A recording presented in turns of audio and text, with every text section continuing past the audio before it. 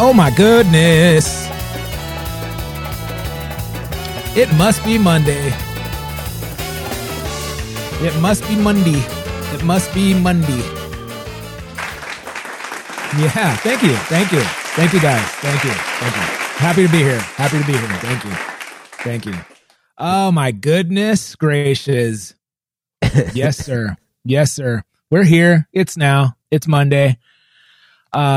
Just, doing another dope episode of the Drum Brigade podcast. Oh my goodness. Yeah.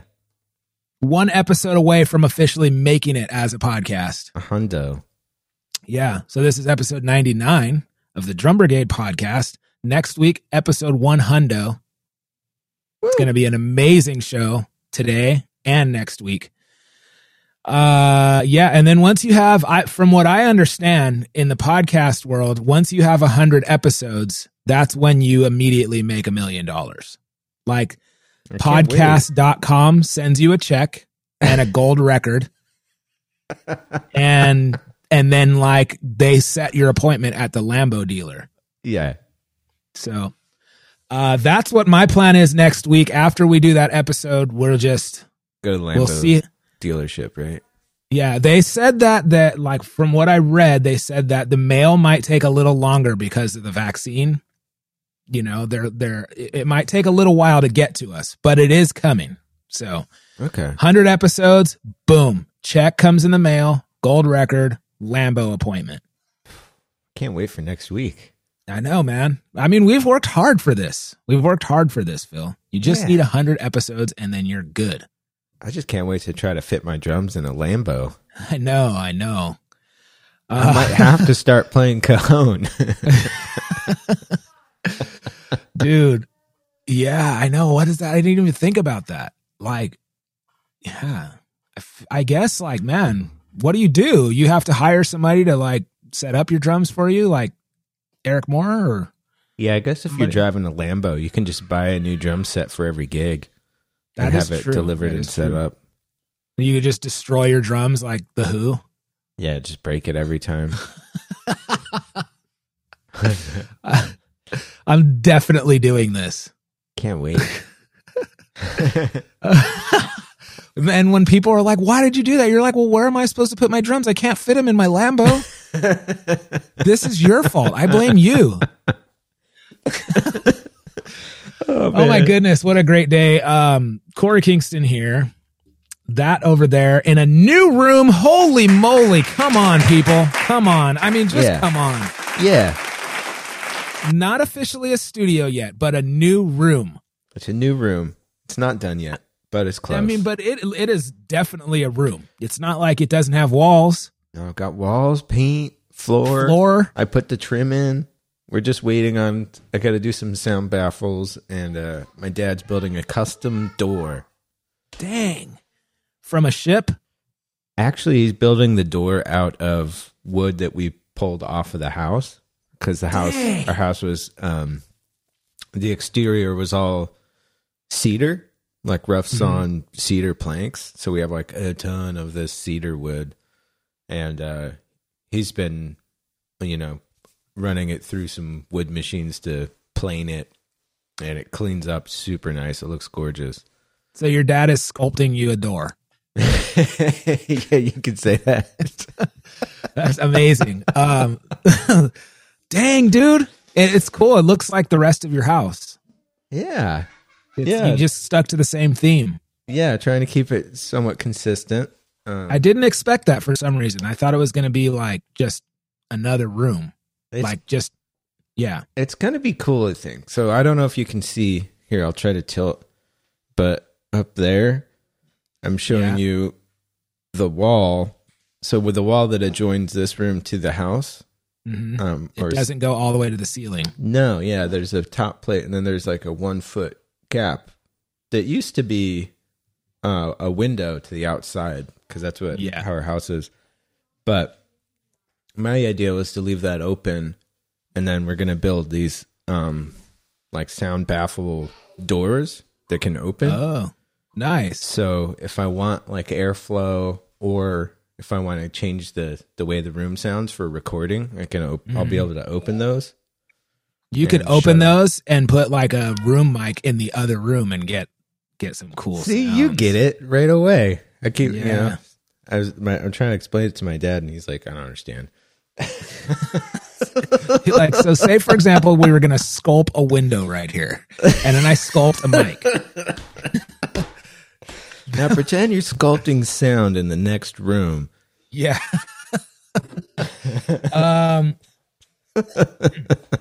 Just had to have a sip of some fresh coffee. That's good. That is good. That's cool, man. Good for you. I'm like so excited for what's to come for whatever it is that you're going to do, but I know it's going to be something. Yeah. Me too. Am I going to get to use this room at all when COVID's over, or is like this just strictly Funky Phil? No one's allowed in here. Oh, bummer, man. I'm just kidding. Of course. Dang. It's going to be fun. Dude, you're going to take the world by storm. This is what you've needed. We'll see. I'm always working on that thing. Yeah. I think we all are. I'm always working on that thing too. I'm still working on it myself. Yeah. I'm always working on that thing. I want a shirt with that on it. You want a what? I want a shirt with that on it. I'm always working on that thing. We can make that in 5 minutes, Phil. Oh, one of my buddy Curtis, he had a idea for a shirt that where you have it say there goes the like my Korea, and have like an artist rendering of Chick Korea's face. That's a good idea. That's a good idea. There goes my Korea. Yeah. That's a great idea. It was solid. I would wear it that. Would be even doper if like it was like Chick Corea Electric Band, but then instead of Dave Weckl playing drums, it was Jeff Endyke. How do you work on that? Oh my God. Korea. You know how you work on that. I love that. How have we not had this dude on the show? Don't watch me too carefully, all right? I'm still working on it myself. I'm always working on that thing. I know. At this point, I'm like, would it be weird? You know, if we had him on and he comes on and is like, what? You've had sound bites of me on your show for like 100 episodes and I didn't even know. That's the thing. Like, it will definitely be like that. If you think like it's not going to be like that, like, and it could go either way. He could be flattered, or he can be like, oh, I want money for this, like copywriting, or like, I hate you guys. You guys are making fun of me. Yeah, we're not though. We just, how can you not love this guy? And oh my gosh, dude. How do you work on that? So great. All right, man. So anyways, it's the Drum Brigade podcast. We're happy to be here, and we got a lot of things cooking. We got a lot of irons in the fire. At least I do, man. I'm working, man. I'm always working on that thing. Mm-hmm. We got some things you could take advantage of. Our lesson program, it's moving and shaking. We do online lessons and stuff. So if you guys are interested, we are working really hard on our lesson program, switching some things up. Officially, well, I haven't changed, it's on the agenda tomorrow to change the website, but, officially, actually, I guess it's not official until tomorrow, but, we are offering that as part of our, offering the video thing to go along with our lesson program. So if you're local and you're taking lessons from us, you can literally come in the studio and record your drum cover video. And then you can also just come if you're taking lessons with me, that's part of your lesson program if you want. And then you can also just like come to the Drum Brigade studio to Pimp City and record your drum cover video, for a fee, Phil. Don't do that for free. It's a lot of work, but I will do it. Anybody who wants to is down. And we have full backline and, all that stuff, or you can bring your kit and mic'd up, all the whole thing. Green screen if you want. Yeah.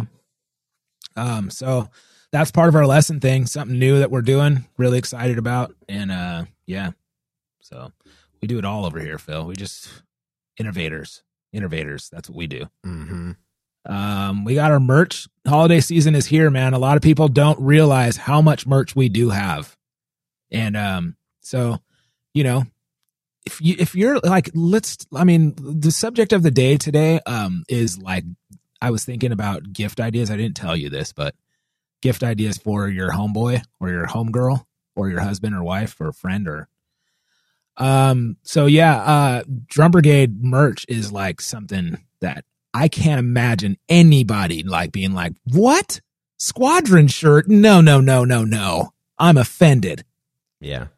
So we'll talk about that later though. All right. Anyways, anything you guys need, want, drumbrigade.com.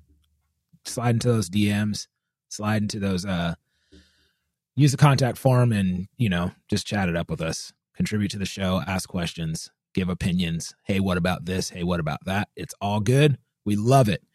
And you know what? Well, let's talk about this after we get into it. Anyways, our guest this week, we have one of the most world-renowned hard rock metal core, whatever you want to call it, drummers in the world. Okay. Like in the world. We don't cut corners around here, Phil. Last week, JP Bouvet. This week, oh boy, Danny Walker. Bruh, come on. This dude is like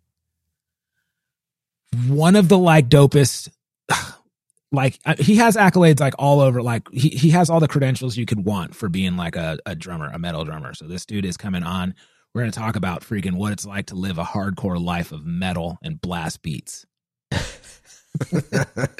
By the end of this podcast, me and Phil are going to be playing blast beats like no other. That's so hard. Right? I can't do that. I know. The left, right, left, right, left, right, left, right feet thing too. And then playing 30-second notes or something on your hands. It's crazy. 16 notes on your feet or something. I don't know. I don't know how to do it. I don't get it, but all right, let's get into it.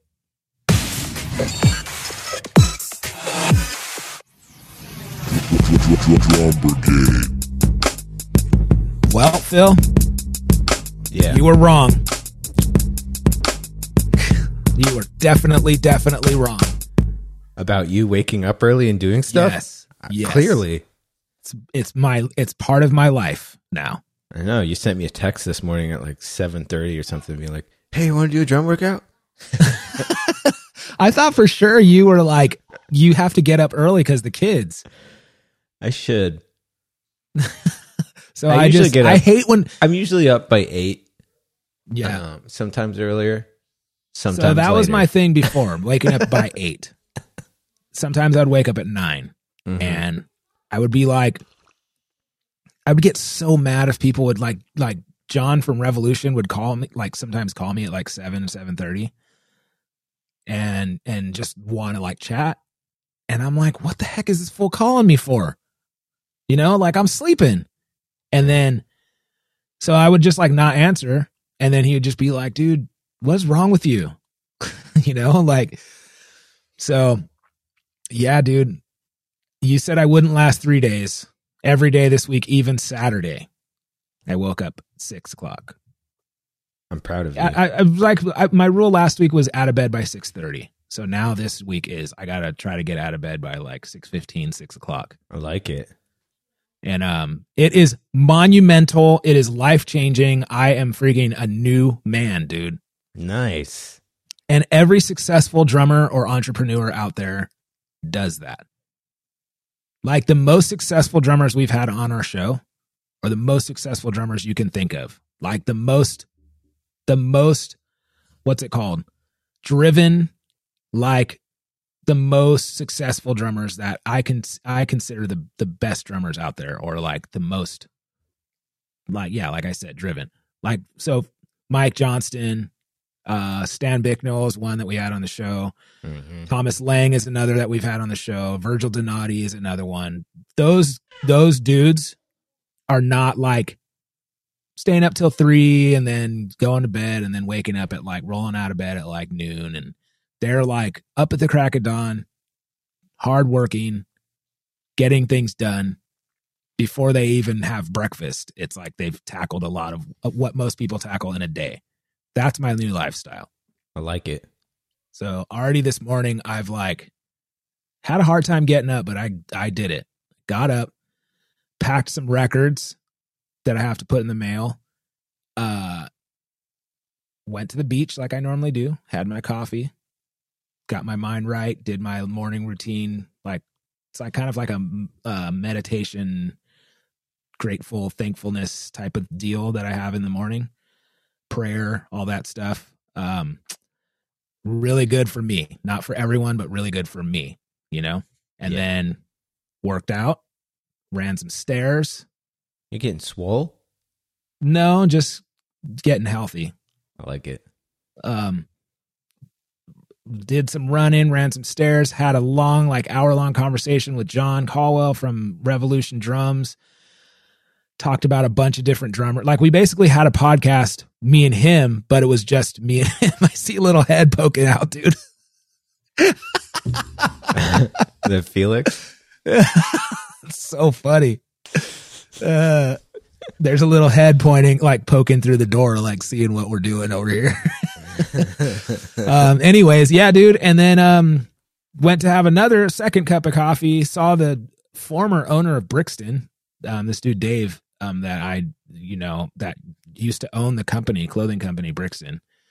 And I found out that he doesn't own it anymore, which that tells me that I don't have a hookup with Brixton anymore. Dang it. Which is fine. I have enough Brixton stuff to last a lifetime, but it's all good. So yeah.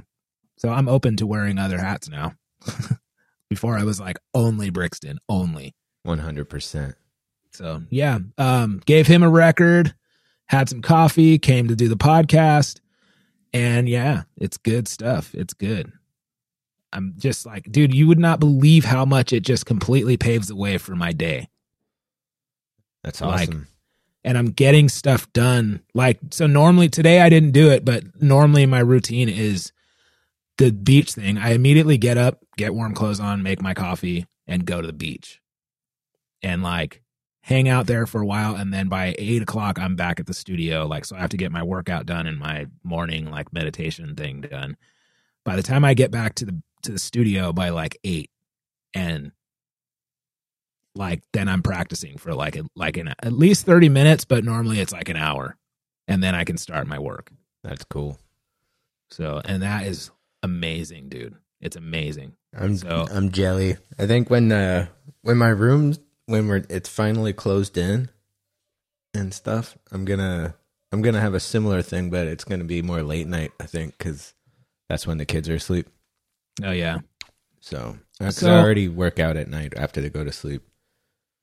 That's cool. But how, like, can you wake up before your kids?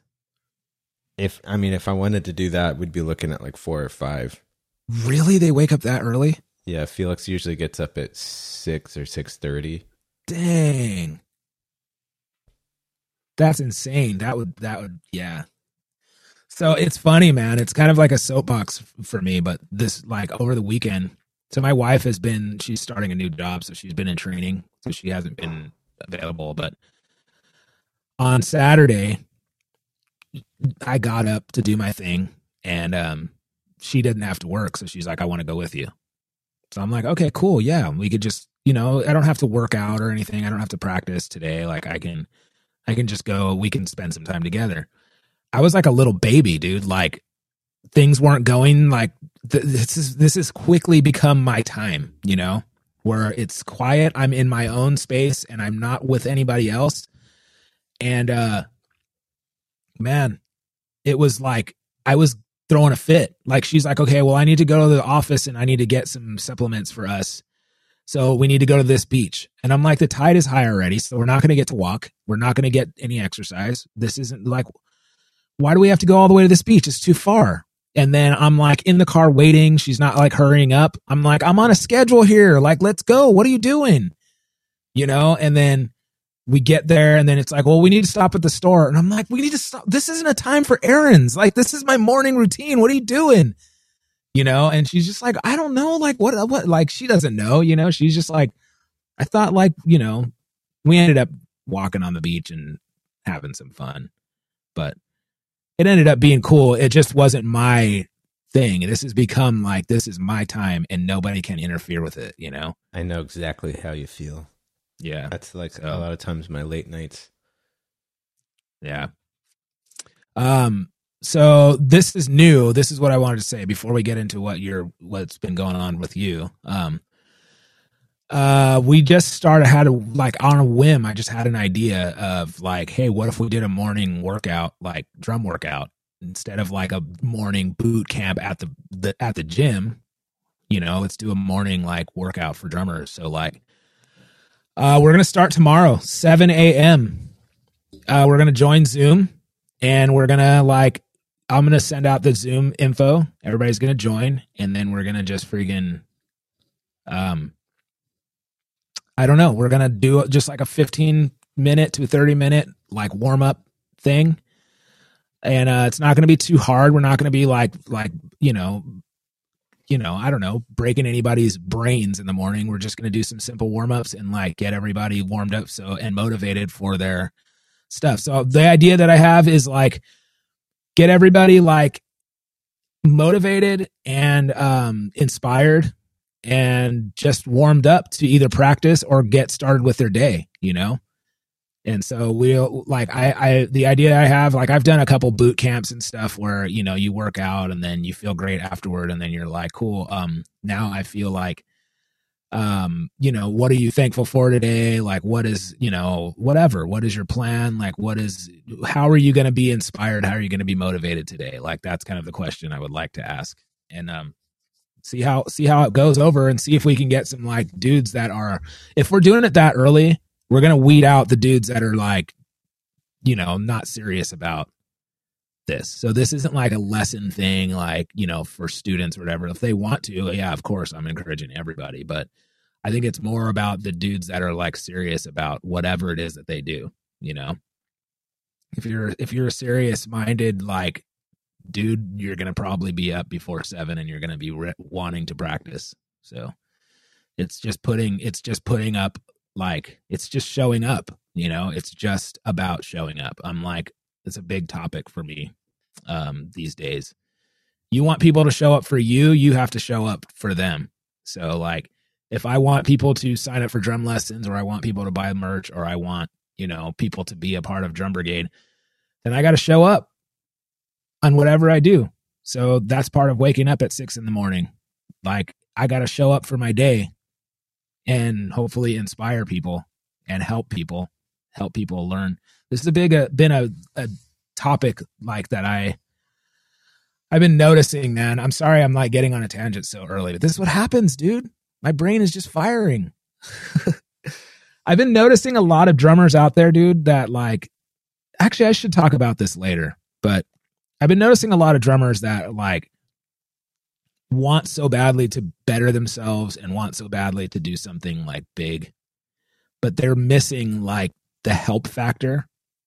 Like everybody wants to be Mike Johnston or like, I don't know, Drumeo. Maybe it's just me, but like a lot of dudes like don't know how to talk to people. It's like they're always talking down to people. They're always like scolding people. I noticed like one drummer, I'm not going to drop names, but like this one drummer was like, he like basically did this lesson and he was like, if you are using this technique or you're using that technique, it's crap. The only technique you need to use is this. And like a lot of other drummers that use that technique were like, that technique works great for me. That was and then me. He thought, you're talking about my video. Yeah, right. And he's like, look, man, it's just solid advice and I'm just offering help. And I'm like, yeah, but that's not how you help people. Like you don't you're scolding everybody, and everybody's like, his approach was like, I guess I've like offended some snowflakes out there when I posted this video. So here is an explanation to what I was saying. I was just only saying that if you're using this technique and that technique, this is crap. If you use this technique, it's going to work for you. All right. So take it for what it's worth. It was like full of attitude like that. It was like, I'm like, how is this helping? This isn't helping. I'm not learning from you. I feel like I'm in trouble. I mean, I don't know. To get into I don't know about you, but my perspective on technique is we we're talking about hitting things with sticks here. Exactly. That's Hitting exactly things what I with said. sticks, and everyone has a different cocktail of things they're hitting in different positions. Right. And depending on what you're doing and with what type of music, with what type of tuning, you're going to change your technique. There's different techniques that will be applicable for different situations. So I don't feel like shaming. I don't feel like you can have one technique to rule them all. It's not. No. It's not Lord of the Drum Circles. And you can't say that like blatantly that like this doesn't work. It does work for other people. It's been proven. Like it's been taught over and over and over again. Yeah. It works for some people. And like the thing in this video, he like did he did that technique. And he's like, it works for me. He goes, I can do it, but it's not the most efficient way or something like that. And I'm like, like, dude, it's no discredit to like who this dude is. And like, obviously I'm like, I follow him. I'm a big fan. I think he's a great drummer. And a lot of these guys everybody's out there is a great drummer. But I'm just saying, my point is, man, if you want to inspire people, you want to like motivate people, you want to like, I don't know, like you don't need to scold people into submission, or you don't need to tell people that like this sucks and like, here's how to fix your weak left hand. And like, it's like, he's not, I mean, there's guys that aren't saying it like that. I'm definitely changing the tone, but like, or okay, like more along the lines of like why your left hand sucks. It's like that's discouraging.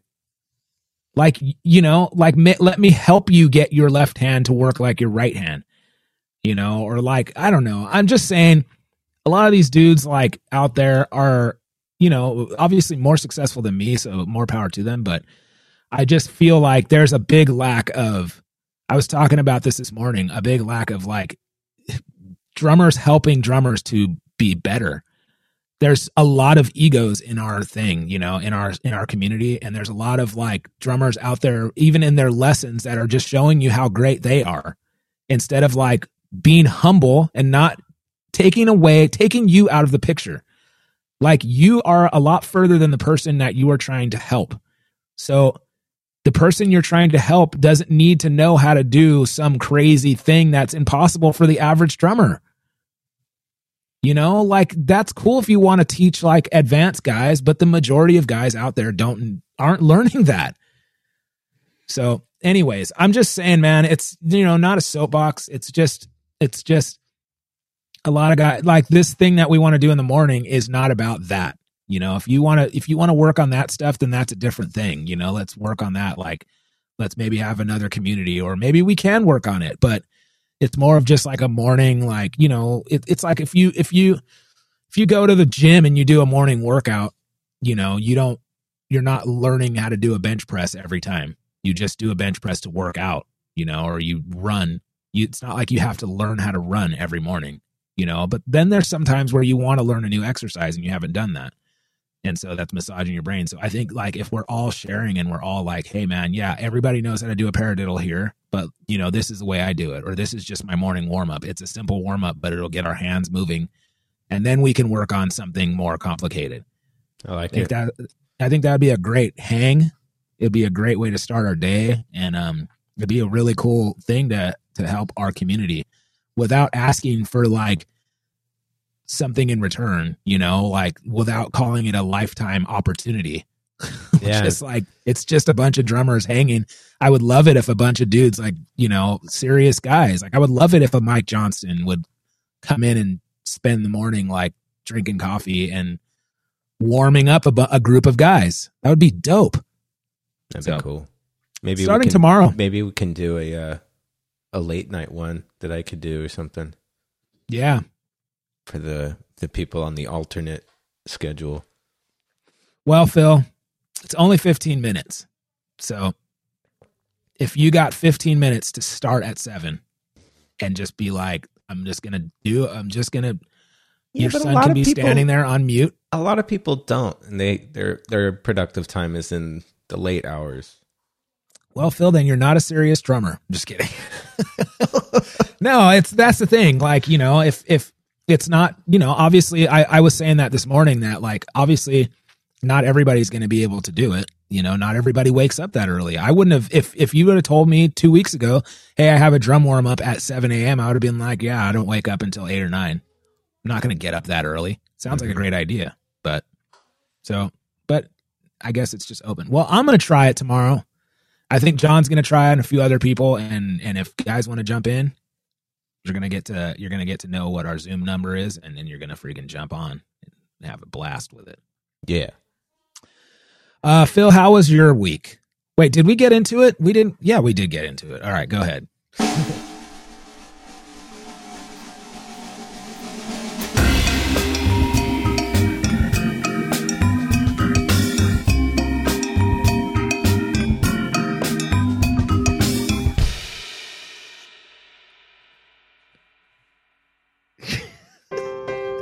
The dramatic pause. It was a good week. It was a productive week. I finished the trim. I had a successful bout of secondhand shopping yesterday. Yes. I was hipped to the world of OfferUp, which is kind of like Craigslist, but way better. Think so? I think so. Yeah, it seems more intuitive, and there's, I don't know, just the interface and the pictures and the communication system built in. Yeah. Anyway, I was on the hunt for a desk for the new room, and I found a couple. I got a couple of totally good desks. I got one for free, like a $200 desk. I got for free, which is going to be Corey's desk now, or Summer's desk. Yes. Yeah. Thank you, Phil. Thank you. And then my other desk, my main desk, was only $35. Wow. So you got 2 desks for $35. Yeah. And they're both solid, good desks. So I'm stoked. Yeah, I also had an opportunity that was a tough one. It was a tough decision for me to make. Uh-oh. It took I was doing a lot of soul searching over the last week about a job opportunity. Oh boy. And I wanted to talk to you about it, but it didn't. We weren't able to make it happen this week. But see, I knew you wanted to talk to me about something. Yeah. But decision's already been made at this point. But it was I won't get into specifics, but I had an opportunity to take like a big career shift that would put me in like a management position for like a school, music school. And you can hear Mila screaming back there. Sorry. So it sounds like you took the job because there's kids just screaming in the background. No. Well, anyway, yeah, it would have been like a big change, and it would have been like good money too. But I ultimately decided I'm not ready to take that plunge yet. Dang. Yeah. Just, I don't know, between what's going on with the pandemic and our family, like what's going on at home with the kids and school, and I'm just about to finish this new studio space, so I haven't even gotten to sink my teeth into it and try seeing what I can accomplish in here yet. Yeah. So I decided I was going to wait and not go down that road. I think you made the right decision, Phil. I thought that's what you would say. See, I was trying to picture. I was like, what would Corey say? We haven't gotten our Lambos yet, but just next week. Coming quick. Yeah. But times are tough, and but you just got to believe in what you're doing, man. You didn't build that room to go get a job at a school. That's what I'm saying. Yeah. Yeah. So you're gonna freaking, the floodgates are gonna open with that. I hope so. I got a lot of ideas, between music production and, bulking out my lesson studio and recording, hopefully tracking drums for people. Yeah. But it's a scary thing to put like that much stock into yourself. And that's something I often struggle with is just like believing that I can do something and take it on, and like something that serious, like being like, oh, I'll make it work, Yeah, it's different. We're in a little bit different of a position because you have kids and I have kitties, So I'm definitely, I mean, all of us have those same struggles, where we're like, man, can I do this? And, like I said last week, this, I've had to have a lot of like, help with, trying to reprogram my body, reprogram my thinking into like, dude, like, it doesn't matter if everybody else, thinks I'm the greatest that ever did it. Like I'm not, why am I trying to be that anyways? No one said I have to be that to make it. Mm-hmm. I just have to be the best person that I believe I am. And if 9 times out of 10, if you believe that, people already believe that. People already believe you are a great drummer. People already believe that you're a great teacher. You've already managed schools and all that. That's why those companies want you. But you got to put that energy into you. So like, you already have a lot of students, and like there's a lot of things on the horizon where you're going to freaking, once you have that ability to be able to just jump in and track drums or film a video lesson or anything like that is going to be good. Yeah. Well, thanks, man. Yeah, dude. You just got to like, man, for me, I've been like I said, dude, I've been reading some like books and stuff that have just been like changing the way I think, and like, just like some solid like affirmations too that are just like, man, like why we've been playing drums professionally for a long time, and we've been doing this podcast for a long time, and there's a lot of things that we try to do to help people, and there's a lot of things that we try to do to like better ourselves, and we're always making moves forward. Like, but so why are we any different from any other guy? Yeah, we admire a lot of people for what they do and why they're like great at what they do, but that doesn't mean because they're great at what they do, that means we're bad. It's like, we're as punk rock as it gets, dude. So yeah. So yeah, we're just gonna be, vaccine came out today. We're gonna be good, Phil. Yeah, hopefully. It's weird. It's extra weird because I also like, because I've been doing, just being a professional drummer for a while now, but a huge chunk of that has been live performing. Yeah. And that's obviously not been a thing lately. And I've pretty much gotten to the point where I've just told everybody I'm not gigging right now because I don't trust pretty much any situation where they're having a full live band at this moment. That's smart. I'm there. It's not even an issue of like, I'm not gigging. There are no gigs now. Everything is shut down. That's the other thing. There isn't enough work anyway to make it like worth all the time investment. Yeah. And the way it would disrupt my house and stuff. I want, I don't even want though. Like I was having this conversation with my wife. I've kind of put myself in the position of like, man, like, okay, if work comes back, I can go to work and do my residency gig at Eddie V's and do some schmucky metal gigs and stuff like that. But there's such a difference in the way that I feel when I do that kind of work versus like what I'm doing now. And, man, it's like, I can't, I will probably have to go back to work if like gigs start happening again, go back to gigging. But my whole goal and intention is to get to a point where I don't have to take those gigs. I have to be able to, man, I have to be able to just do what I'm doing. Like I have to put myself in a position to sink or swim. And, dude, I'm in the same frame of mind. Like I don't want to go back to top 40 gigs. No, you have to think about like how you feel when you finish a long day of work today. Like Mondays are my biggest, longest day.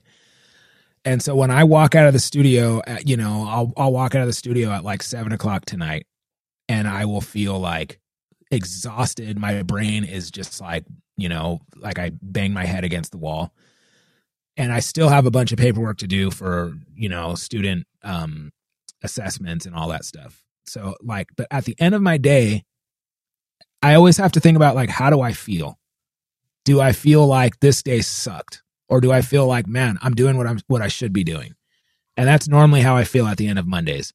But then like the last gig I played with Schmucky Metals was like, I was packing my drums and I had like no sense of pride. I had no sense of like accomplishment. I had no sense of, the only thing I was happy about is that I made some money.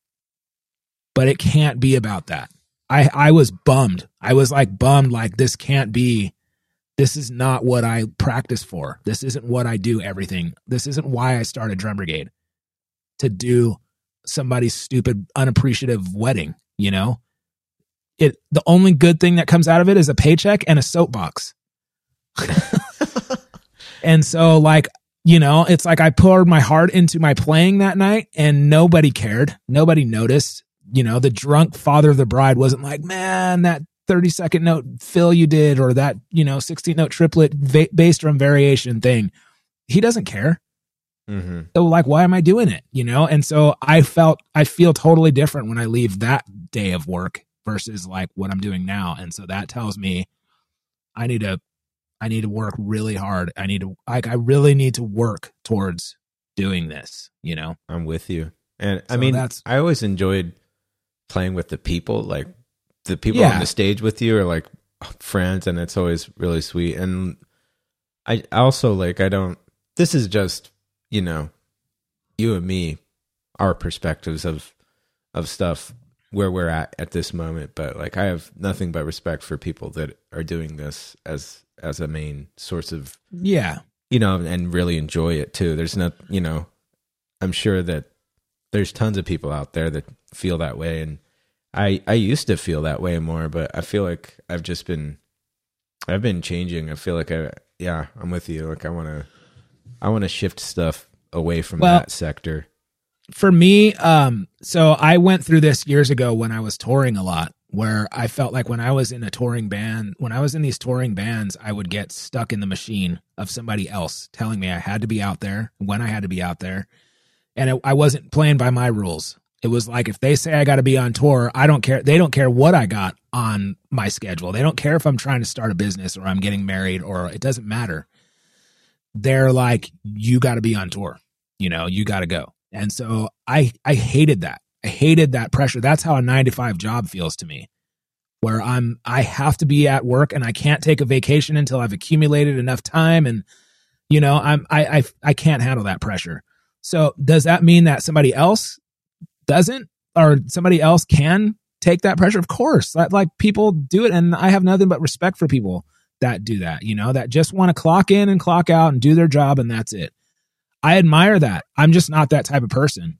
I can't handle that. I can't handle somebody else telling me what I need and, what I need to do. And so, I kind of came to the realization that like, man, I'll take whatever I can get, like as far as having drumsticks in my hands. If I'm teaching a lesson, if I'm doing a recording session, or if I'm playing a gig, I'm just happy that I have drumsticks in my hands and I'm still doing what I love. Yeah, but that has changed for me. That has changed for me where, I do appreciate that I still get to play drums for a living, or I get to teach people how to play drums for a living, but it's making strides forward. You have to like continue, that progress. And so things have changed to where it was like, okay, yes, now it's become different. Now I don't really feel like I'm that guy, like where I have to just take any work I can get as long as I have drumsticks in my hands. So now it's like, dude, there's some gigs that I won't take.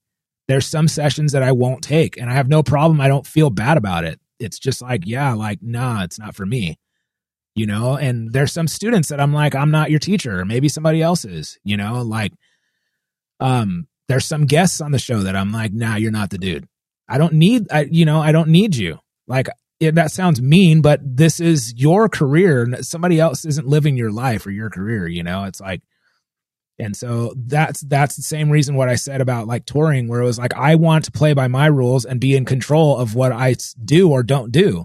I don't want to be on tour when I don't have to be, you know? So, you know, there's every circumstance is different. Like, you know, who knows? There might not be a need for freaking music at all anymore. And I have to find some other way. But at my age, in my life, at this point in my life, man, I need to do something on my own, some kind of creative work. I can't be a carpet layer guy anymore. I did that for like 15 years, man. Felt like every single day I felt like I was wasting my life, dude. So, man. Yeah, man. All right, dude. So let's get our guest on. Let's take a break, get our guest on, and like let's get this show on the road, and then we'll catch up some more afterward. I got a super funny this one time for you, and I got a soapbox. All right, but right now we're gonna get on with Danny Walker. Oh, woo boy. Yo, Funky Phil. Yo, Corey. We have some great listeners, don't we? Yeah. You know how they can be even more like dope than they already are? Keep listening. Definitely true. What else? Tell all your friends. Also very true. What else? Join the Patreon. All good things. But you know, the biggest thing that they can do is go to drumbrigade.com and check out the merch store. Yes. We have so much like dope swag up there. We got men's shirts, sweatshirts. We got women's shirts. We got kids' shirts. Yes, onesies. We got socks, mugs, phone cases, stickers. Got it all. All in different sizes, all in different colors, just for you. So if you want to show the world that you are a drummer with style and you're part of the Brotherhood of Drums, go to drumbrigade.com, visit our merch store. Oh, yeah. Drum Brigade. Drum Brigade Podcast, episode 99. One episode away from making it. We officially make it when we have 100 episodes. So we're just waiting for that. So, Funky Phil, we got a great guest on the line with us. This gentleman is a. Oops, cut out. That's the perfect timing too. Played drums for Intronaut for many, many years. Also played for Job for a Cowboy, Exhumed, Phobia, many, many more. Has a bunch of accolades from all kinds of different magazines. Modern Drummer, Rhythm Magazine, Best Prog Drummer of the Millennium from Rhythm Magazine, all kinds of different magazines he's been in. He's a drum instructor, educator. Please welcome to the show, Danny Walker. Oh my goodness. Yes, sir. Yes, sir. Big applause. Big applause. How's it going, man? Thank you so much for coming on. Not bad, all things considered, you know, the pandemic and all. Yeah. How about you guys? It's good. It's good. It's same thing, man. We're just pandemic. There seems like there might be a light at the end of the tunnel. We're hoping for that, but just trying to kind of stay busy, you know, like everybody else trying to pivot, you know, and had to go from playing lots of gigs to, like you were saying before we hit record, session work and teaching and whatever we can do, you know? So, yeah. Make ends meet for sure. Yeah. So, we haven't had many like, you know, progressive metal drummers on our show, but you are definitely like one of, first of all, like you're just, you know, I know you specialize in a lot of different things, but you're most known for playing, you know, in hardcore metal bands. And right. From a lot of people, a lot of opinions say that you are one of the dudes. You are like one of the baddest dudes that does it. So, and watching your videos, yeah, like next level, man, top level. I appreciate that. I just try to keep busy, you know. I love music and, you know. That's cool. Keep that session work going and work with different people, you know. It's a lot of fun. So somebody, a friend of a friend, like the dude from Cherry Hill said, he did a session with you and he had to call, like, I'm putting him on blast and I feel bad for like, but he said something very nice. So he said that like he worked with you and he called another friend of mine and was like, this was literally one of the best drummers I've ever recorded. And like, he's like, that's pretty solid. You know, I've known John for, I mean, we're looking at close to 20 years now. I mean, I have done so many, you know, records with that guy. I mean, from Intronaut, Phobia, Murder Construct, Blind Jump Up. I mean, just like, I've definitely done more than 10 records with him. He's kind of like my go-to guy, you know. That's cool. He's a drummer, so he's got a good ear for tone, and you know, makes me sound. Yeah, that's good. The snare sound on the Intronaut stuff, man. Oh my gosh, it's like not what I expected. It's not like a typical metal sounding snare drum. Like I play a lot of ska and reggae music, and that was kind of like a tone that I would use for that kind of music, and it cuts through and sounds so amazing. I can't give you an exact reference on what song we were listening to, but like what was the thought behind that is, you know, it's so great. Well, see, that's the thing. It depends what record you're talking about, because I mean, each production was different, each tone was different. Some albums were a little more organic than others. So yeah, it really depends on what you're talking about. But I've always been a fan of a more organic approach. I like room mics. Okay. I like to hear that reverberation. You know, not something that's completely like cut up and quantized and super clean and in your face. Yeah, that's cool. That's cool. Yeah, it was just like a tone, like, well, so like as talking about snare tones, like, man, I wish I could, let me see if I can find it now. I won't be able to find it on the spot, but, anyways, you know what, if it was a record that, John tracked, I know what you're talking about. Are you curious about the snare I was using? Yeah, it's like that was like really intriguing for me. So, yeah, it's a DW black nickel over brass with die-cast hoops. Okay, cool. And then what about your head? What head were you using? You use Aquarian heads. Me and Phil both use Aquarian heads. Yeah, I think that was a response. I'm pretty sure that was a response to Coded. Oh, that's my go-to. I tend to use Force 10s live because the mill is a little bit thicker and they're more durable. But the thinner heads sound good in the studio. Yeah, obviously don't hold up, last as long, but it's good for tonality and recording. So that explains exactly what I was talking about. Because if you're using a response 2, that's like what I have cranked down on, like on a reggae snare. It sounds like a timbale. It has a lot of overtones and timbale sounding.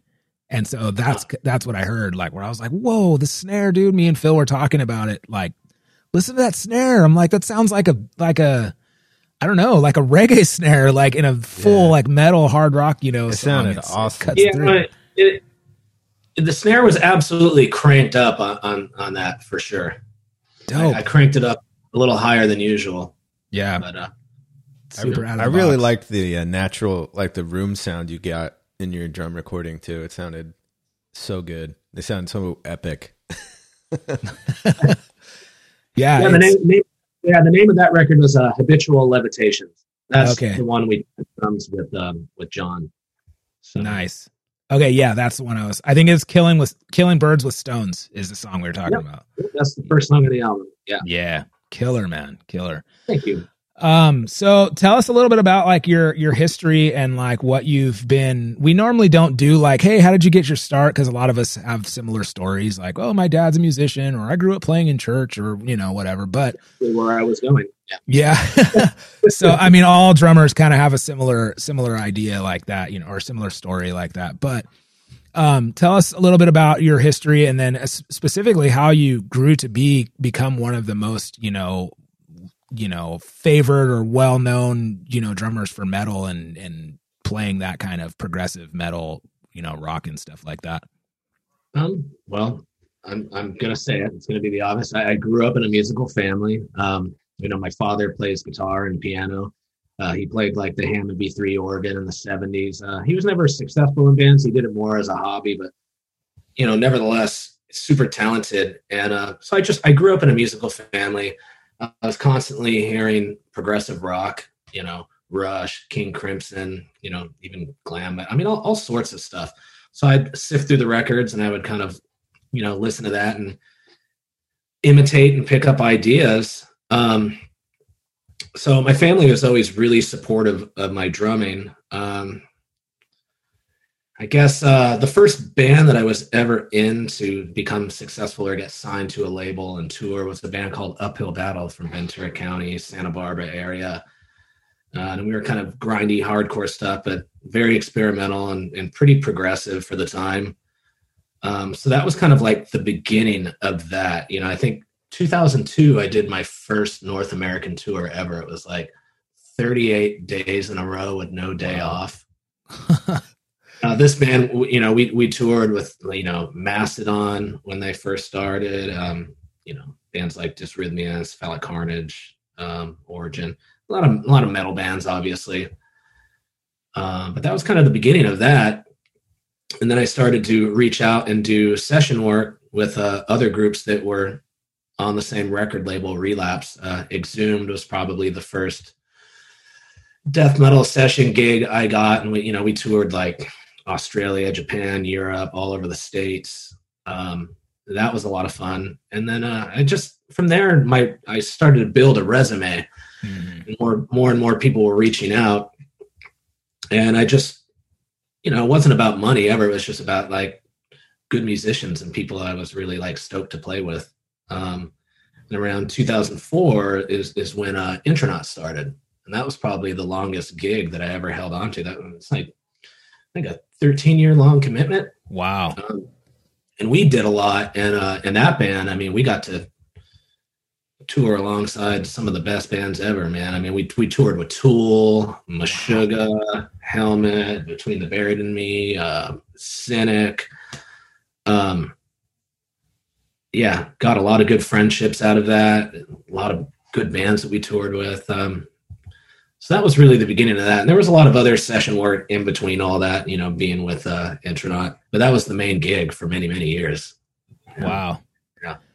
That's really cool, man. It sounds like there's a lot of history there and man, it's crazy. So like, and then you said you got hired on to do a lot of sessions with a lot of these other bands, it's kind of cool because, it's not necessarily a niche, but to be a really good drummer in this genre of music is like, it's kind of not everyone can play this stuff, and do it correctly and do it well. And this is like complicated. You're not going to get a jazz dude in there. A lot of guys are like the best drummers in the world are jazz drummers or whatever, but you get a jazz drummer in there and that's like, it's not even in the same realm of like what you do. You know what I mean? That's what I'm trying to say. Job for a Cowboy gig was a big one. That was super awesome, super humbled and flattered that, they wanted me to work with them.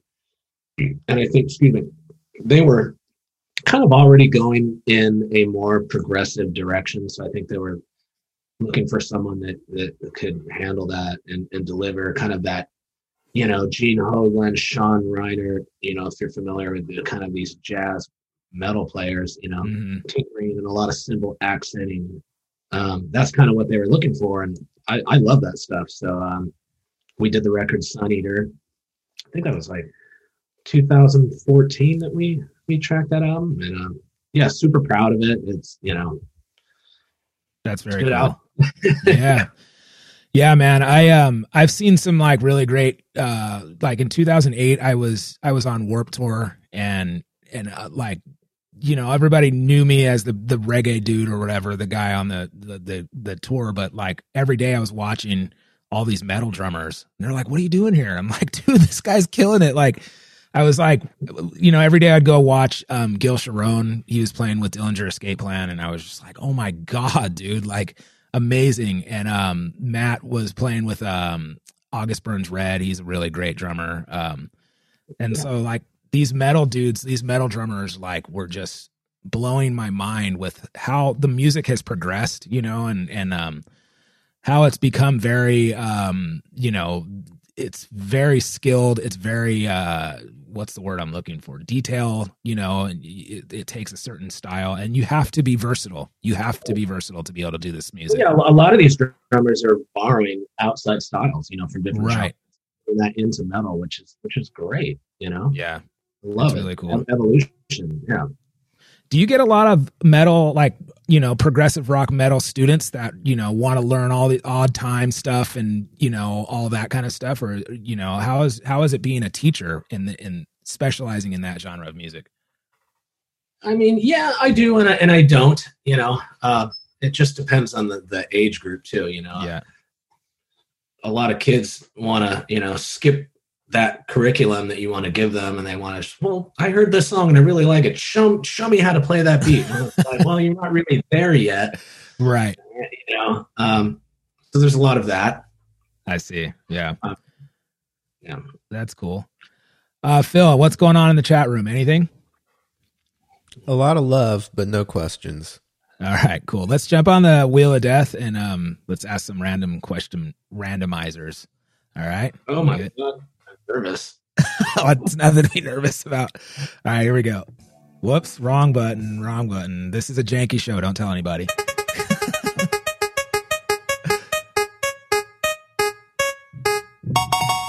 All right, first question. What's the best part of your job? That's an easy one. I mean, the best part of my job is getting to do what I love. You know what I mean? I've invested most of my life. Yeah. So, I mean, it's just doing something that makes you feel good, something that makes you happy, I mean, yeah, this, I don't know. Yeah, I'm with you. I think the best part of like what I do is, I like helping people and inspiring people, helping kids learn Absolutely. how to play. And I think before the COVID thing, I really loved the feeling of like lights go out, and the crowd cheers and you walk on stage. That feeling for me is like, oh my gosh, I'm doing what give goosebumps, Yeah. I miss that. I miss that too. Funky Phil, what about you? All those were great things that I agree with. I think another element that I really like is that it's on my terms, Yeah. Like I'm my own boss, and I feel like it's just pretty awesome to be in charge of your own career and get to steer the ship whichever way you want. I like that too. I agree with that. Absolutely. Yeah. Definitely. All right, here we go. Some of these are like non-drum related. Some of them are drum related. So see how it goes. Okay, yeah, non-drum related. You're stuck on a desert island, and you have to bring 5 foods. What 5 foods are you going to eat for here on out on a deserted island? Now, these can be completed meals, right? It's not like ingredients, right, Corey? Okay, yeah. I mean, whatever. Yeah, completed meals is fine. Okay. I mean, I could bring anything on this deserted island. I mean, should these be whole foods? Whatever. Yeah, you can plant like a pizza tree, and then you could just have pizzas forever. Okay, I'd have a pizza tree for sure. Avocado. Nice. Pomegranate. Wow. Let's see, what's that? 3.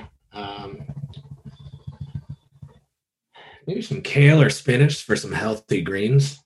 I like it. And I don't know, maybe chicken or something. I don't know. I'm an ex-vegetarian. I was vegetarian for 13 years, but okay. I eat fish and chicken. All right, nice. Yeah, I'm both. There. Both of us are vegetarians for I'm going on 9 years, I think, and then Phil's probably like 37 years. Really? Okay. Yeah. 13 years. Yeah, 13 years. I didn't eat a piece of flesh. Yeah. Wow. I kind of graduated into. So what brought you back to like? Okay, I'm going to eat fish and chicken now. Well, you know what? To be honest, like touring and traveling made it really, really hard. That's something I think about often. I kind of wanted to like get over my fear of being put in the position to eat meat, and I just wanted to be comfortable enough to like adapt to whatever situation I was in. Yeah. Believe it or not, it was hard being vegetarian in Japan. Yeah. Everything had fish oil or fish eggs or whatever in it. It was like really impossible. And a lot of parts of Europe, I just got sick of eating bread with tomato on it and a slice of cheese. Yeah. you know I think about that all the time. Like, right now, like I'm on such a strict diet that if I had to travel anywhere, I'm like, dude, like trying to be a vegetarian in Mexico, like Mexico City or something. Oh yeah, It's like, Oh, absolutely. I had some problems out there as well. yeah. But you know what? It's increasingly it's been better. It's more common. Yeah. So I know, like, as far as for me, I always said that if I have to travel or if I have to live somewhere, like if I lived, like you said, like in Japan or something, then I would have to eat fish at least. So. Just, it was one of those things where like, if I had to, I want to be able to do it. Right. And for me, it wasn't a physical thing that would make me sick. It's just a mental thing because I just know so much about the meat industry and things that just really gross me out. And like, I was just trying to ignore that. Yeah. I go through that all the same exact thing. So for me, I think I don't really eat pizza, but I'm still bringing that pizza tree. I love pizza, man. It's my favorite. Okay. Yeah. I'm bringing my usual breakfast, like my power parfait thing, like yogurt, granola, and berries, and oh yeah, I love cutting up fresh fruit and apple yogurt and granola. A healthy breakfast, for sure. Yeah, almond butter, all that stuff is So that my breakfast is coming, pizza tree's coming, quesadillas are coming, and I feel like that's all I really need. Yeah, like okay, spinach, and like something to make a salad out of, and then coconut water. That's crucial. Yeah, that's good. I think maybe last thing, maybe I don't know, like some stir fry or something. I don't know, like like I'm cool with whatever they got as long as it's like. Yeah, you constantly make veggie stir fries all the time. Just throw a bunch of shit together. Yeah. All right, Phil, what do you got? Okay. Coffee.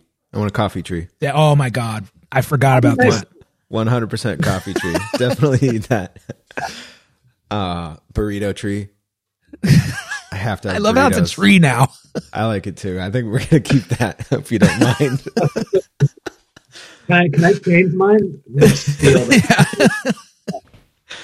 Well, it turns out that this isn't an actual island that we have to live on, with only 5 foods. So yeah, I guess you can change it if you want. Okay.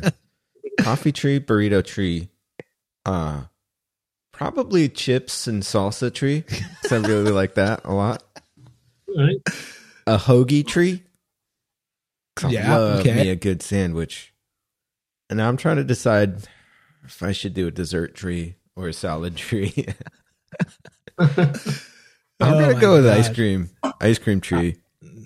Yeah. That sounds like a great island, man. Because, I mean, you could get a hoagie with a lot of vegetables on it. It's kind of like, like a salad sandwich. That's that way you're trying to cut out the salad tree. Yeah, Yeah. I'm trying to, yeah, that'll be mine. I like that. Oh, man. I do have, All right. there is a question on the feed. All right. We have, okay. This listener says, such a huge inspiration, Danny. How do you practice odd meters and transitions into them? Also, how does this translate into a click track in a live setting? Good question. I mean, what's my approach? I mean, I just practice on a regular basis and work with odd meters against a click track. I don't know.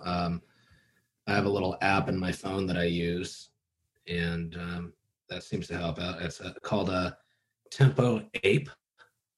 Cool. I use that, and I just kind of set it up and jam alongside that, and just work at different odd meters and polyrhythms, and just try to hone that in and get tight. And there's no mystery to it. I just work with 5s and 7s and 9s. Those are my favorite odd meters to play in. That's cool. What was the second half of that question, Phil? Yeah. It was. How does that translate into a click track in a live setting? So that would probably go along with what your practice routine is in the morning, right? I mean, in the morning practice routine. Well, I mean, the practice routine would be the same, you know, in a live setting. I mean, Intronaut was the first band that I ever played to a click live with. Most of my recordings, I would play to a click in the studio, but never live. I think we didn't start doing that till routines and you know, they're tours. Is that my internet, or is that like? Are you seeing this too, Phil? Yeah, I think he's breaking up on us. Okay, yeah, you're cutting. Am I breaking up? Yeah. Sorry about that. Okay, yeah. Can you say that again?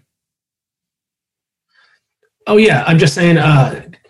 I'm not quite sure how much you missed of that, but I've always tracked records to a click, but I never played live to a click. It wasn't until with Intronaut 2013 we did a tour with Meshuggah and Animals as leaders, and like, you know, we're up against some serious bands, you know what I mean? Play to that on a regular basis. So we upped our game, and it helped in a lot of ways because, you know, you have a lot of anxiety and tension when you play live, so people tend to play faster than they would in the studio. So it kind of like kept us at bay, kept us at the right studio tempos. There was no rushing, push, or pulling. So I love it. It's just one less thing to worry about, you know. And I use that same app, you know, just from my phone, going straight into my earbuds. Wow.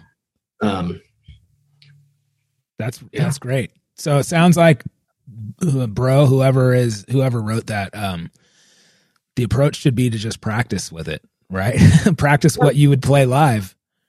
Yeah, it kind of keeps you grounded, you know, because there, you know, like I said, playing live, there's that anxiety, and people tend to rush. I mean, watch any video of a live band that doesn't play to a click track in those songs, they're hauling butt. They're hauling fast. Because in your head, you feel like it's a normal tempo, but it's not. Right. Exactly. I went back and I would watch YouTube videos from our live shows and tours. I'm like, oh my God, like it's in time, everything's steady, but it's like up here. Right. No, that's not cool. We need, you know, so. Yeah. When you click certainly helps. Very cool. Yeah. Very cool. Man, it's quite a feat, man, to play that complicated stuff to a click too. On top of that, you know, for the average drummer, that's amazing. So, and you know, sometimes you have to, you know, create tempo maps as well, because they're, you know, you can have like an added eighth note or something, which causes you to flip against the click. Yeah. And some people are comfortable with playing against that. I like to kind of like, you know, adapt to each part and have something mapped out. It just kind of cool. Keep it locked in a little better for me personally. Yeah. Very cool. All right, let's go one more on the Wheel of Death. All right, here we go.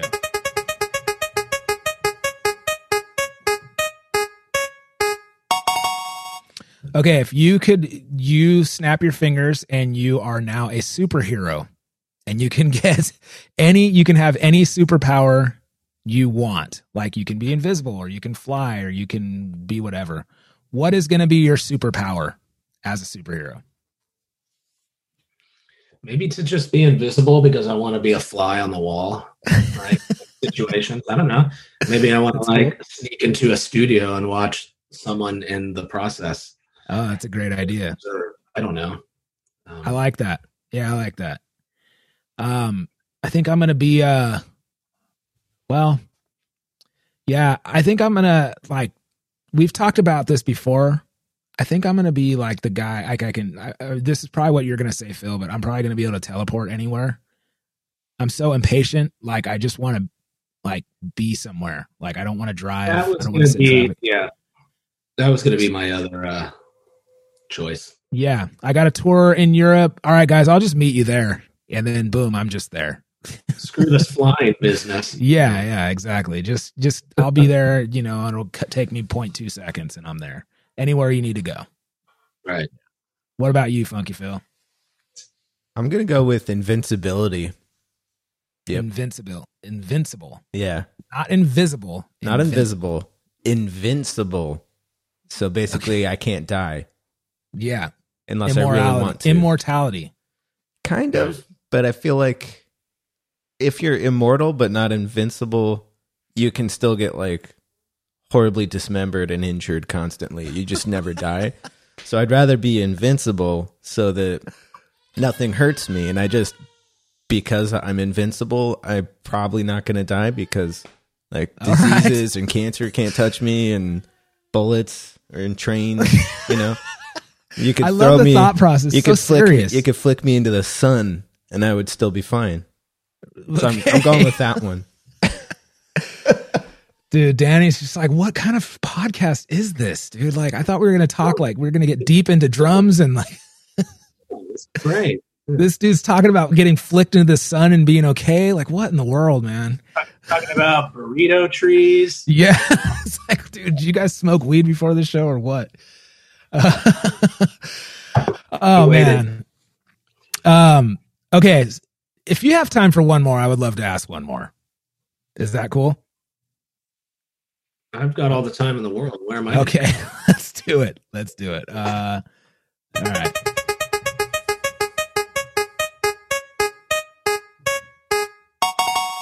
All right, last one. Here we go. So you are probably in a lot of people's Mount Rushmore of drummers, but who is your Mount Rushmore of drummers? So like you're the ultimate top 4 dudes whose faces should be replaced on the drummers Mount Rushmore. Oh man. Okay. If I had to go with like classics for me, people that inspired me for sure. Thomas Hake of Meshuggah for sure. Sean Reiner from Death and Cynic. Gene Hoglan from Death and all the millions of bands he's played in. Danny Carey from Tool's up there as well. Wow, that's cool. And these are just like hard rock and metal guys. I mean, I've got other people in the jazz and the prog rock world, but I don't know. That's good. It's tough. I know it's hard to choose just 4. For me, I'm all over the place, man. I'm kind of like the whoever. Like, okay, so I always say like Vinny Colaiuta's got to be up there. Tony Williams has got to be up there. Tony Williams. Yeah. What about Billy Cobham? Billy Cobham. Yeah, I love Billy Cobham too. Dennis Chambers, those. I mean, but if I'm going to go with my today, this is my modern day. Like today, this is who I'm into. Girgo Borlai's got to be up there. I think he's the greatest right now. I think Virgil Donati is probably one of the best drummers in the world I've ever seen. I've never seen a guy that can play like as crazy and driven and dedicated as him. I've been vibing out on now I just forgot his name. Gosh, my mind just went blank because I haven't eaten breakfast yet. I've been vibing on Benny Greb. And I don't know why. Oh, he's the man. Oh, I just love the way he plays. I love the style. I love the way his drums sound. I didn't catch on to that guy until I got endorsed with vinyl, as he is, and I started watching his videos. And this guy's on a whole other level. He's ridiculous, dude. I think he is. I was not into him like before. Like it wasn't like, oh, I don't like him. It was just like he's great, but like it's just not my thing. And over the past couple months, I've just been like, dude, this guy is like, this is what I want to sound like. This is what I'm aspiring. This is what I want, and like, yeah, he's great. And then I don't know, man. I've been really liking, like, I'm not like a huge fan of gospel chops and all that nonsense, but I've been really loving Justin Brown. He plays with Thundercat, and I really like his playing. Oh, yeah. Talk about in the pocket playing. Yeah, exactly. So, but there's other drummers out there too that I really like. I really like Matt Garska. I really like Thomas Lang. Yeah, no, he's phenomenal. Yeah, we toured together. Like, we did that Meshuggah tour, and Yeah. Even Naveen, who played in Animals as Leaders before him, fantastic. He does a lot. That's He cool. there's a drummer named Elliot Hoffman. He plays for a band called Car Bomb. This is some metal stuff, but I mean, it is really quirky, fusion, jazzy. It's I gotta listen to that. Yeah. So Hoffman, yeah. I am into that kind of stuff. Like my wife, I took my wife to a math rock or whatever you call it, metal show. And we went to see Animals as Leaders and the Contortionist. And I was like, this is amazing, dude. The drummer's unbelievable. Yeah. Unbelievable. He's got good drummers, man. Yeah. Yeah. So yeah, I love it.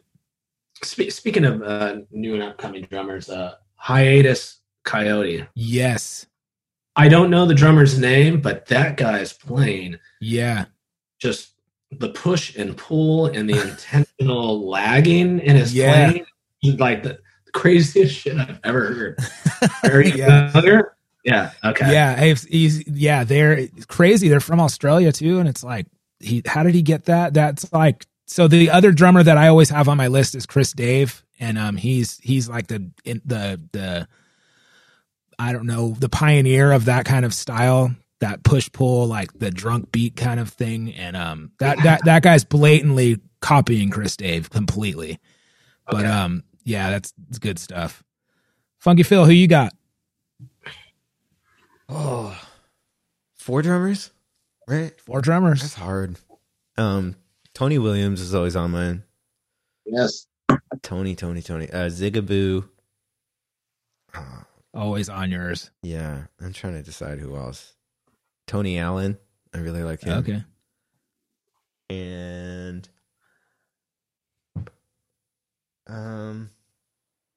today I'm gonna go with David Garibaldi. Ooh, Yeah. Good choice. Wow. Yeah. That reminds me of a book I studied called Future Sounds by him. It was permutation, linear patterns. It's a hard book for me. Yeah, I studied that book I started it in 1993. Wow. That. That's his stuff. For some reason, Dave Garibaldi's stuff is so hard for me to like, especially reading. Like reading his charts are like, it's just so, I got to try again. It's been a while since I've looked at that stuff, but funky drumming. Yeah. Really good. Really, really good stuff. We got one more. We got a question from Cherry Hill Drums on here. Oh boy. What was the show or session you were most nervous or excited about? God, there's so many.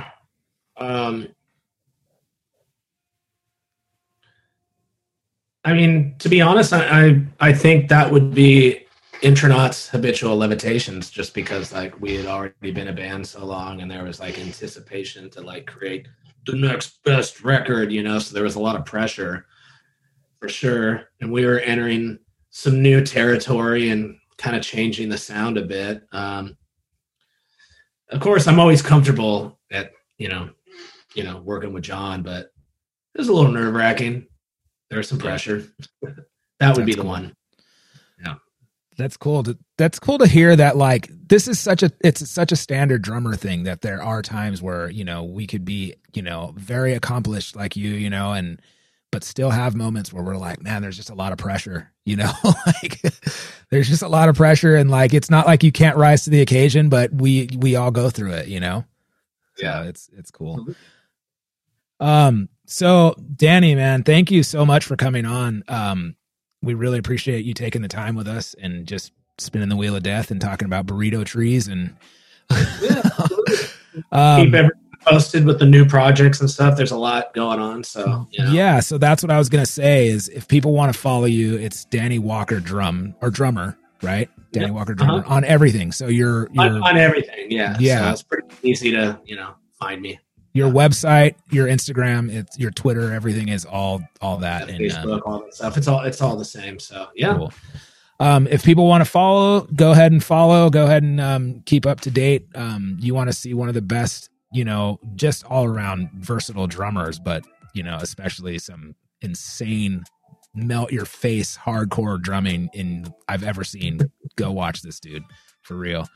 Thank you again, man, for coming on. We really appreciate it, and it's great meeting you, and great talking to you. And we'll hopefully catch up again sometime soon. Yeah, sounds good. All right, you guys. All right, take care.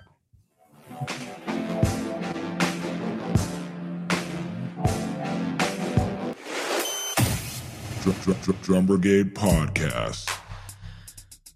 Oh boy, Danny Walker, just coming in, just hanging out, just simply hanging out. One of the baddest dudes on drums these days. Just, you know, how you guys doing? Yeah, I would get a pizza tree. Did he have a pizza tree? I forgot what he wanted on there. He said, "Oh, well, then I'll just have a pizza tree." Yeah, I mean that's tree. Like a given, like duh. I like the tree. I like that he made it into trees. I love that. That was good. We're gonna keep that. Yeah. All right, Phil. So, there was something I was just going to talk about. Oh yeah, about my soapbox last week. I had a soapbox about the stinking computer and nothing working with it. Uh-huh. Well, I don't have an opposite of a soapbox thing here. So, but I did get a new board. Yeah, you got it. Well, you've traded your Zoom in for a PreSonus or something, right? Yeah, 16 channel. Woo! So crazy, man. I mean, such a different experience. Okay. I open up the box. It comes with all like some paperwork. It's like when you get a Mac or you get an iPhone or something, and it's like you just turn it on and then it tells you what to do. You don't need like a pamphlet that says, here's how you work this thing. Yeah. So it was just like a paper that has a website. You go to that website and then it's like register your new device, and then it knows what new device you have, and then it's like, oh, you're going to need these drivers, and you're going to need this, and also your purchase comes with this and with that. And so here you are, you're all squared away. They said it very soft too. Like, here you go. Here's a gold platter of everything that you need. And it's just like soft music, like very zen. And you just download everything. Boom, you plug it in and everything works, Phil. Can you believe that everything works? I can't. Like, yeah, that's they're just, on top of it, ready for the new chip and everything. Yeah. That's awesome. They're like, oh, you got a new Mac? We have an update for that. Here it is. First thing, top of the list. Just download this. No, we don't need you to shut your computer off to make sure everything works. You just plug it in and it works. Simply works. There you go. Well, if you're listening and you didn't hear last week's, Corey got the new MacBook Pro with the M1 chip. Yeah. And ran into an issue where his Zoom interface wasn't working with it.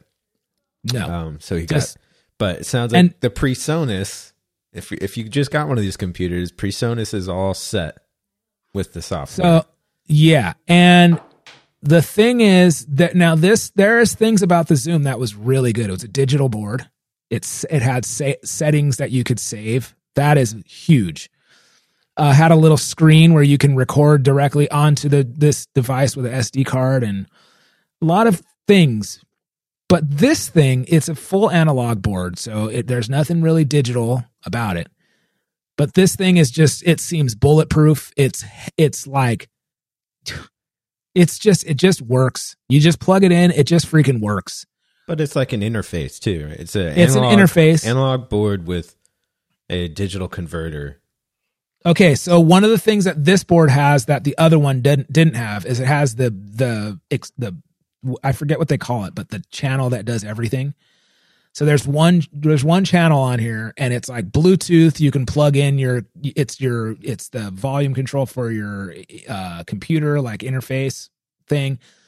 Well, you have to push the like USB button for it to work. Then you can hear everything that's going on. But then you play music from your phone. Boom, Bluetooth, and everyone that like if I use this for Zoom, I'm listening to my students, and then I'm like, "Can you hear this?" And they're like, "Yeah." And Bluetooth is coming through this system, and it works flawlessly. That's great. It's way better, dude. It's just like like I said, there's things about the Zoom that was way better. That like the settings thing, and I felt like it had a little bit more powerful drivers. Yeah, it's preamps. Preamps, I mean, not drivers. Yeah, preamps. But so it sounded a little better. The Zoom did. But this is like, it's just, I need something that works. I need something that's not going to give me problems connecting. I need something that is just going to be like, if I push this little knob up, it's going to get louder. You know, it's like simple. They made it so easy. So that's cool. So everything that I have now for my whole setup works, and that's good. I ain't trying to hear that right now. Yeah. That was like an anti-soapbox. I know. It's like a continuation. What do you call an anti-soapbox? I don't know. I'm just a super positive guy now. Damn. Where's Corey? What'd you do with Corey? I don't know, man. Who are you with your yellow hat? All right, here we go. Different angle. This one time.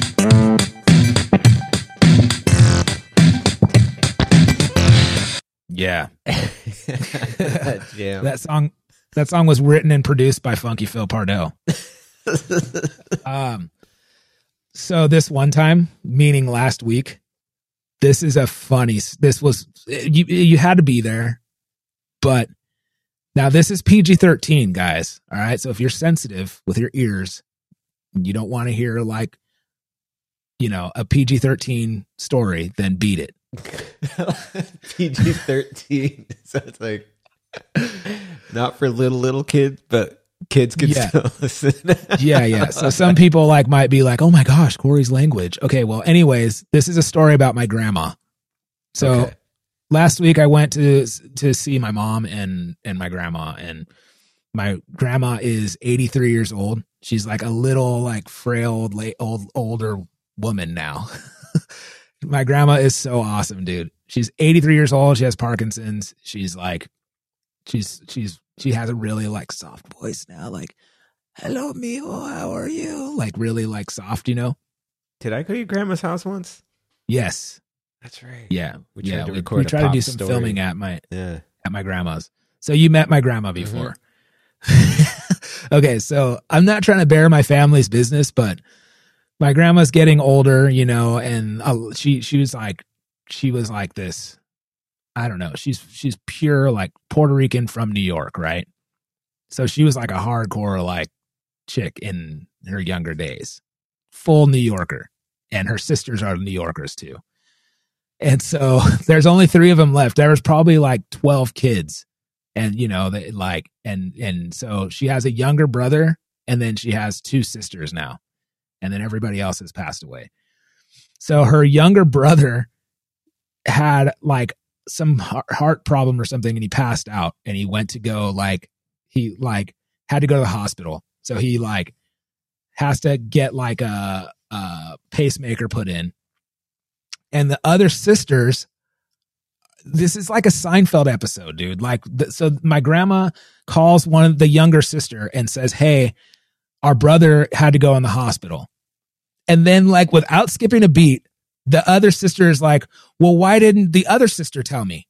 So she's like, why didn't Jenny tell me? And she's like, well, I'm telling you now. And so like, she's like, I don't know. She's like caught in the middle. So they're like fully like arguing as to why the other person didn't call them. So my grandma is like super flustered while I'm there.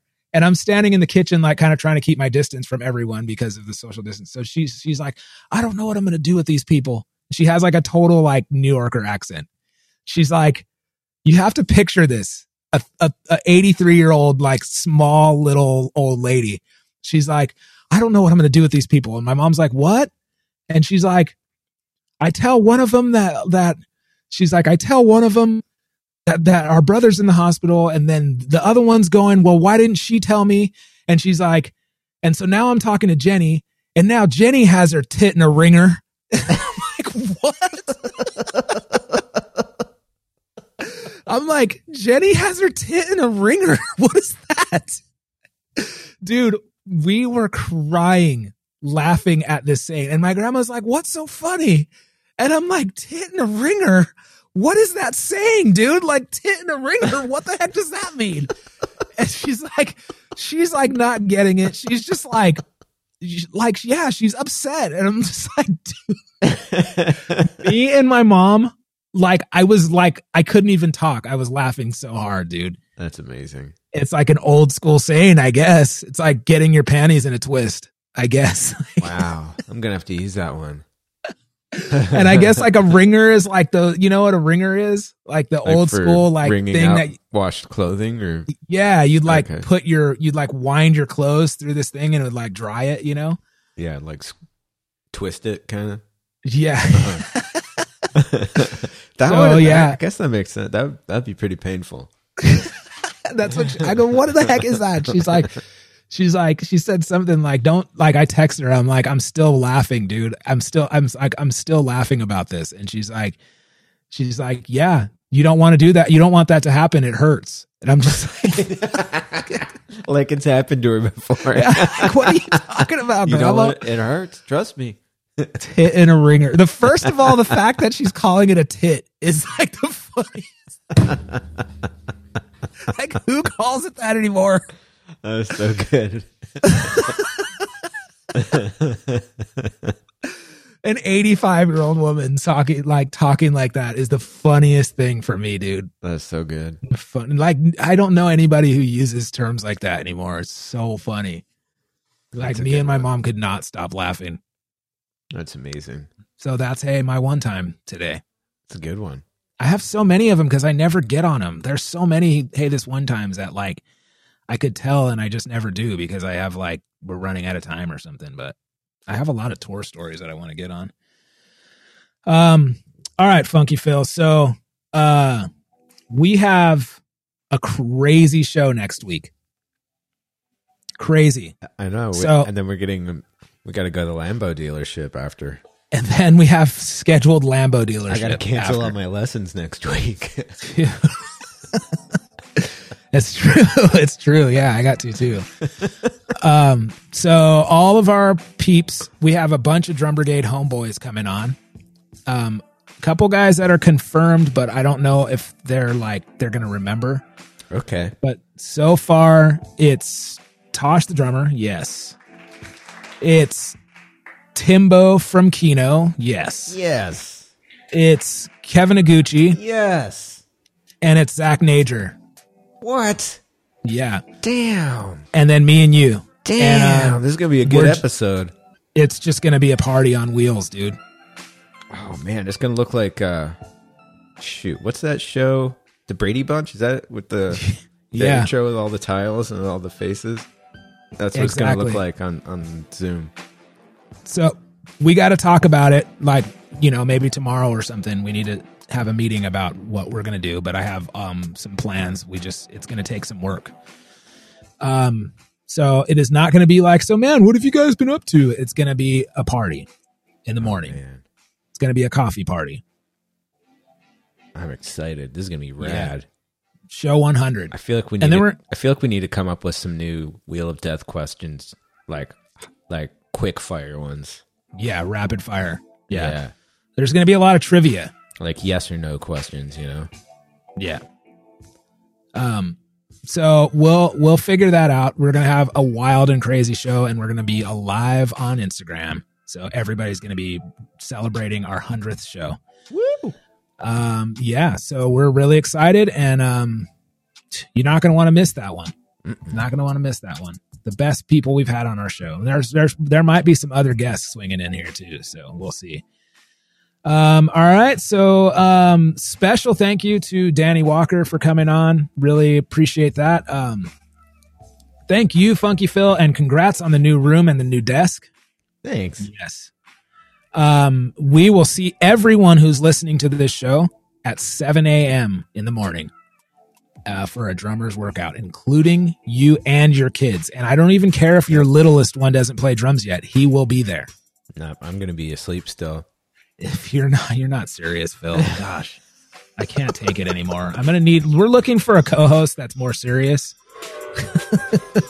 I'm just kidding. No, yeah, we're going to try this out tomorrow, 7 a.m. drummers workout. All right. So thank you guys for listening. And we'll be back next week for show 100. Oh, boy.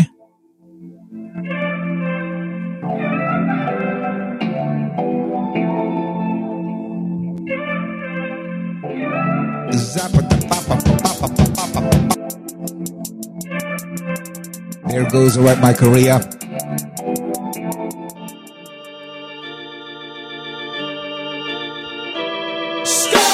Thanks for listening to the Drum Brigade podcast. This podcast was recorded in the Beat Locker at Pimp City in Oceanside, California. This podcast was produced by Funky Phil Pardell, and all drops and original music are by Corey Kingston. The Drum Brigade theme song is I Don't Like Your Music by The Busters. For more episodes, please visit drumbrigade.com and hit up our archives to hear some great interviews with Thomas Lang, Daniel Glass, Stan Bicknell, Tosh the Drummer, Kurt Busquera, Mike Dawson, and many, many more. For all other things, or to get in touch, please visit drumbrigade.com. Oh yeah, one more thing. Like and subscribe.